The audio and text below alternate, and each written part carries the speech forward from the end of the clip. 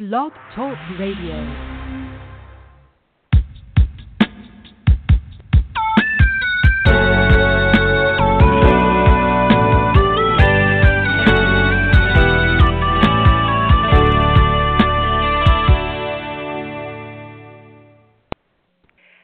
Good afternoon and hello, listening audience, and thank you for joining Hope for Today with co-hosts Naja E. Brown and Zenobia Bailey.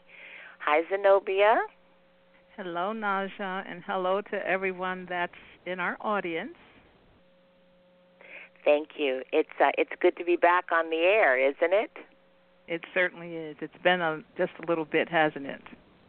It has been, and I like the way you worded our content for today's podcast, that life happens, and both of us have had some life circumstances that have caused us to have to put our podcast on a short delay or a short postponement, but we're back, and I'm glad that we're back because we have a topic today, learning to be content through the journey of life, that should resonate with many people, if not all.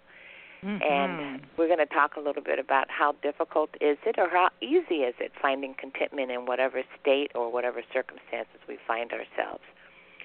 So, Zenobia, you and I talked a little bit about our own personal definitions for contentment. Would you like to share with our listening audience what you came up with? Well, I will, but I want to preempt what we had talked about and what I shared with you with something that I came across in one of my journals just this morning. Okay. And I don't know how many people know of a stalwart of the faith. Excuse me, his name is Andrew Murray. Uh-huh. And audience, if you don't know this man, I would encourage you to get your hands on something of his. He's just prolific, and I believe I took this one from a little tiny devotional, if you will, because he covers the subject of waiting on God every day of the month. Uh-huh. And this little rendition that I noted in my journal says, "Beware of two great enemies, the world and self. When we please self in little things, we strengthen it to assert itself in greater things. On the contrary, let your expectations and their fulfillment be from Christ alone. Receive from him every moment what he gives." And I think I remember when I wrote that down initially, and then today when I reread it, if I get myself in a position to receive whatever he brings my way, no matter when, like you and I can get off this phone and catastrophe would have happened. Now, I am human, and it's going to take me a moment or more to adjust. But if I have the attitude of this is what he's given me, this is what he's allowed for me to have, and I embrace that, I accept that, I think that's contentment, and that just pushes us into, to some degree, what I had initially said, and that was acceptance of my circumstances. Yes. And what about you? That is so true. Well, and yours?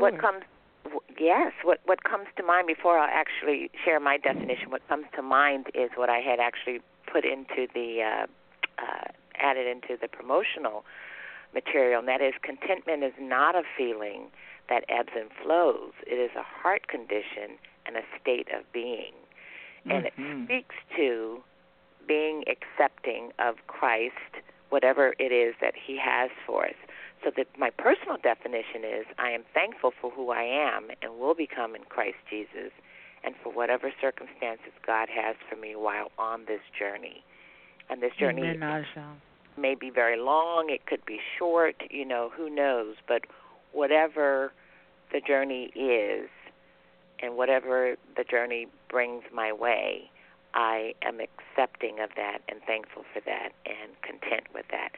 I haven't always been in that state of mind, though, so I do have to say that has come with maturity as I have grown in Christ and in my relationship with Him. Well, ditto on that, and you know from knowing me that there have been times in the last 6 months where I haven't been so content. Excuse me, I've been wanting to be, but just tossed to and fro. And for me, I cannot say, like the Apostle Paul says, that he has learned in whatever stage he finds himself to be content. I am learning that in whatever stage I find myself to be content. But when I look back on my years, and the Lord has blessed both of us to see 6 decades. Can you believe that? That is true, yes. And that so is when a you blessing. Look back, looking back on the years and compiling what God has taken me through, and I'm sure you have some of the same kinds of things, and I would love for you, because we never talked about all of our list, and I can't go through I obviously can't go through the whole list today, but when I think about job loss and transfers and separation from family and abandonment by people you thought you knew and cared about and still care about, and on the other side of that, people feeling that you abandoned them, and there's not been reconciliation yet, even though I know I've tried to reach out. The reconciliation has not yet come because they don't believe me.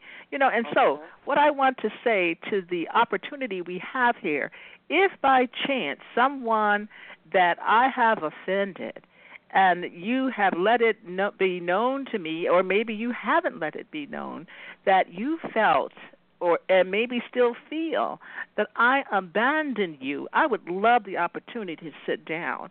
And there's at least a person or two that I have reached out because I felt that they had sort of betrayed me, and there's been no response. And I would love for us to be able to sit down. Life is too short, is it not, Naja, for us not to get our record straight? That is true. That is true. It is very short.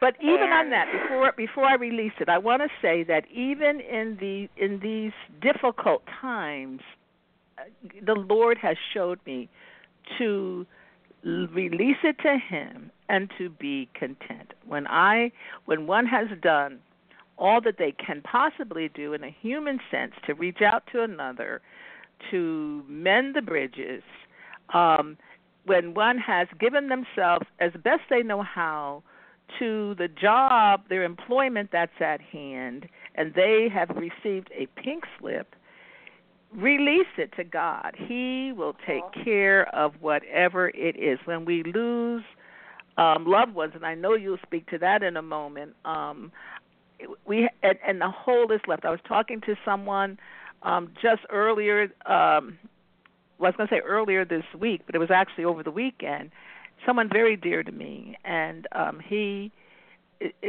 lost his wife, and now he's lost his mother. And I was saying to him how the hole that was left from his wife in particular, for me, and I know for him, hasn't, even though he's remarried, they were very, very good friends, but I'll speak to me. My hole has never closed. But I can't do anything about that. I accept to release it and be content. Yes, yes. You touched a little bit on Philippians chapter 4, verses 11 through 13, but there's one passage that I just want to read and say that I can really relate to this, and it is Philippians 4. It's verse 12. I know what it is to be in need. I know what it is to have plenty. I have learned the secret of being content in any and every situation, whether well-fed or hungry, whether living in plenty or in want. And I can say as a single mom, early on, 40 years ago, I knew what it was like to be in want and to be hungry. I had two boys, and I wanted to make sure that they were well fed. And there were many nights that I would go to bed hungry, feeling hungry, or feeling like I had not gotten enough to eat. And then as time moved forward, I went back to school, started earning a little bit more money, my salary increased, but I never really changed my attitude toward the abundance. I balanced things, right? I kept things in a balance so that I didn't outlive my income or raise the wanting to match the income that I was receiving.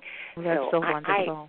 I love that passage because I know what it's like to be in need, and I know what it's like to have plenty to some degree. Yes, and so I love that passage. And then I also like the fact that God's grace is sufficient for us. Amen. Amen. And when we talk about being in want, can we ask ourselves and say yes to that question, is God's grace enough? Is it sufficient for us, for you, for me, and others who have received it?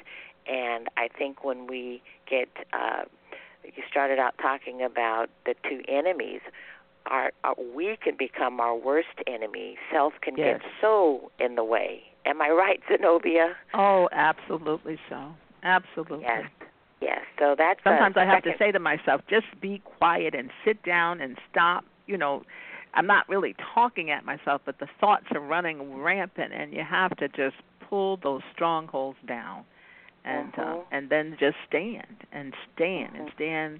putting on the armor of God. That's a whole nother broadcast, isn't it, though, the armor of God, so that we can fight these battles. Yes, the full armor. And then just most recently, you kind of alluded to it, lost my mom. She passed on May 11th, and that had a lot to do with the reason that we postponed our broadcasts. Yes, but, indeed. Much contentment and much satisfaction. It is well with my soul. It is well with my sister's soul, because we know that our mom is in the presence of the Lord, and so there's joy in knowing that. But finding contentment, even though we grieve, even though we will grieve, even though there was sorrow and sadness, we're still content because God has supplied all of our needs according to the riches of His glory in Christ Jesus. That's Philippians 4:19. I stand on that, and that's not to say that we're not hurting, we weren't sad, we didn't cry, we didn't wail, all of those things, but there's contentment in knowing God's timing. There's contentment in knowing that my mother knew the Lord. There's contentment in knowing that He took her home when it was best for her, not for us, not for that to be delayed because of us. So that's contentment. Well, I just want to say, just watching you has been a tremendous testimony. You and your sisters, whom I have recently met, and I can testify to the fact that I saw and see your contentment before your mom died. When she died, I didn't know you when you were a single mom, but I can just see that same contentment just oozing from your heart and spirit. And on that note, I would love to give a huge call out and recognition and ovation to all single moms and even all single dads who forged the trail for the path for their children, and they deny themselves. And not that only single parents and guardians deny themselves, because coupled ones do as well. But I think you all just need an extra recognition and acknowledgement. And so I am taking liberty to do that right now, not only to you, Naja, but for our entire listening audience. Oh, thank you. Thank you, Zenobia. Thank you.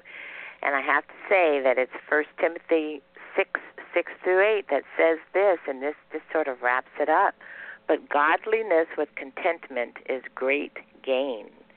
For we brought nothing into the world, and we take nothing out of it. But if we have food and clothing, we will be content with that. Yes, yes. And we are so blessed to be in that position, because we know, and you do so much yourself with Yield to the King ministry in reaching out to the homeless and the hungry. And you said something earlier, too, about gratefulness. And we have no right not to be grateful. Yes. None at all. True. So true. None at all. So we can invite our listening audience to join us in a couple of weeks as we bring to them another topic. And we want to thank you for joining us today and welcoming us back. It certainly is a joy to be back. And in closing, we just hope that you find contentment and realize that God's grace is sufficient for all of us who have received it. And I'd Amen. like to leave you with this benediction. That the Lord bless you and keep you. The Lord make his face shine on you and be gracious to you. The Lord lift up his countenance on you and give you peace. Amen. Amen. God bless you. Good night. Good night, Najma. Thank you.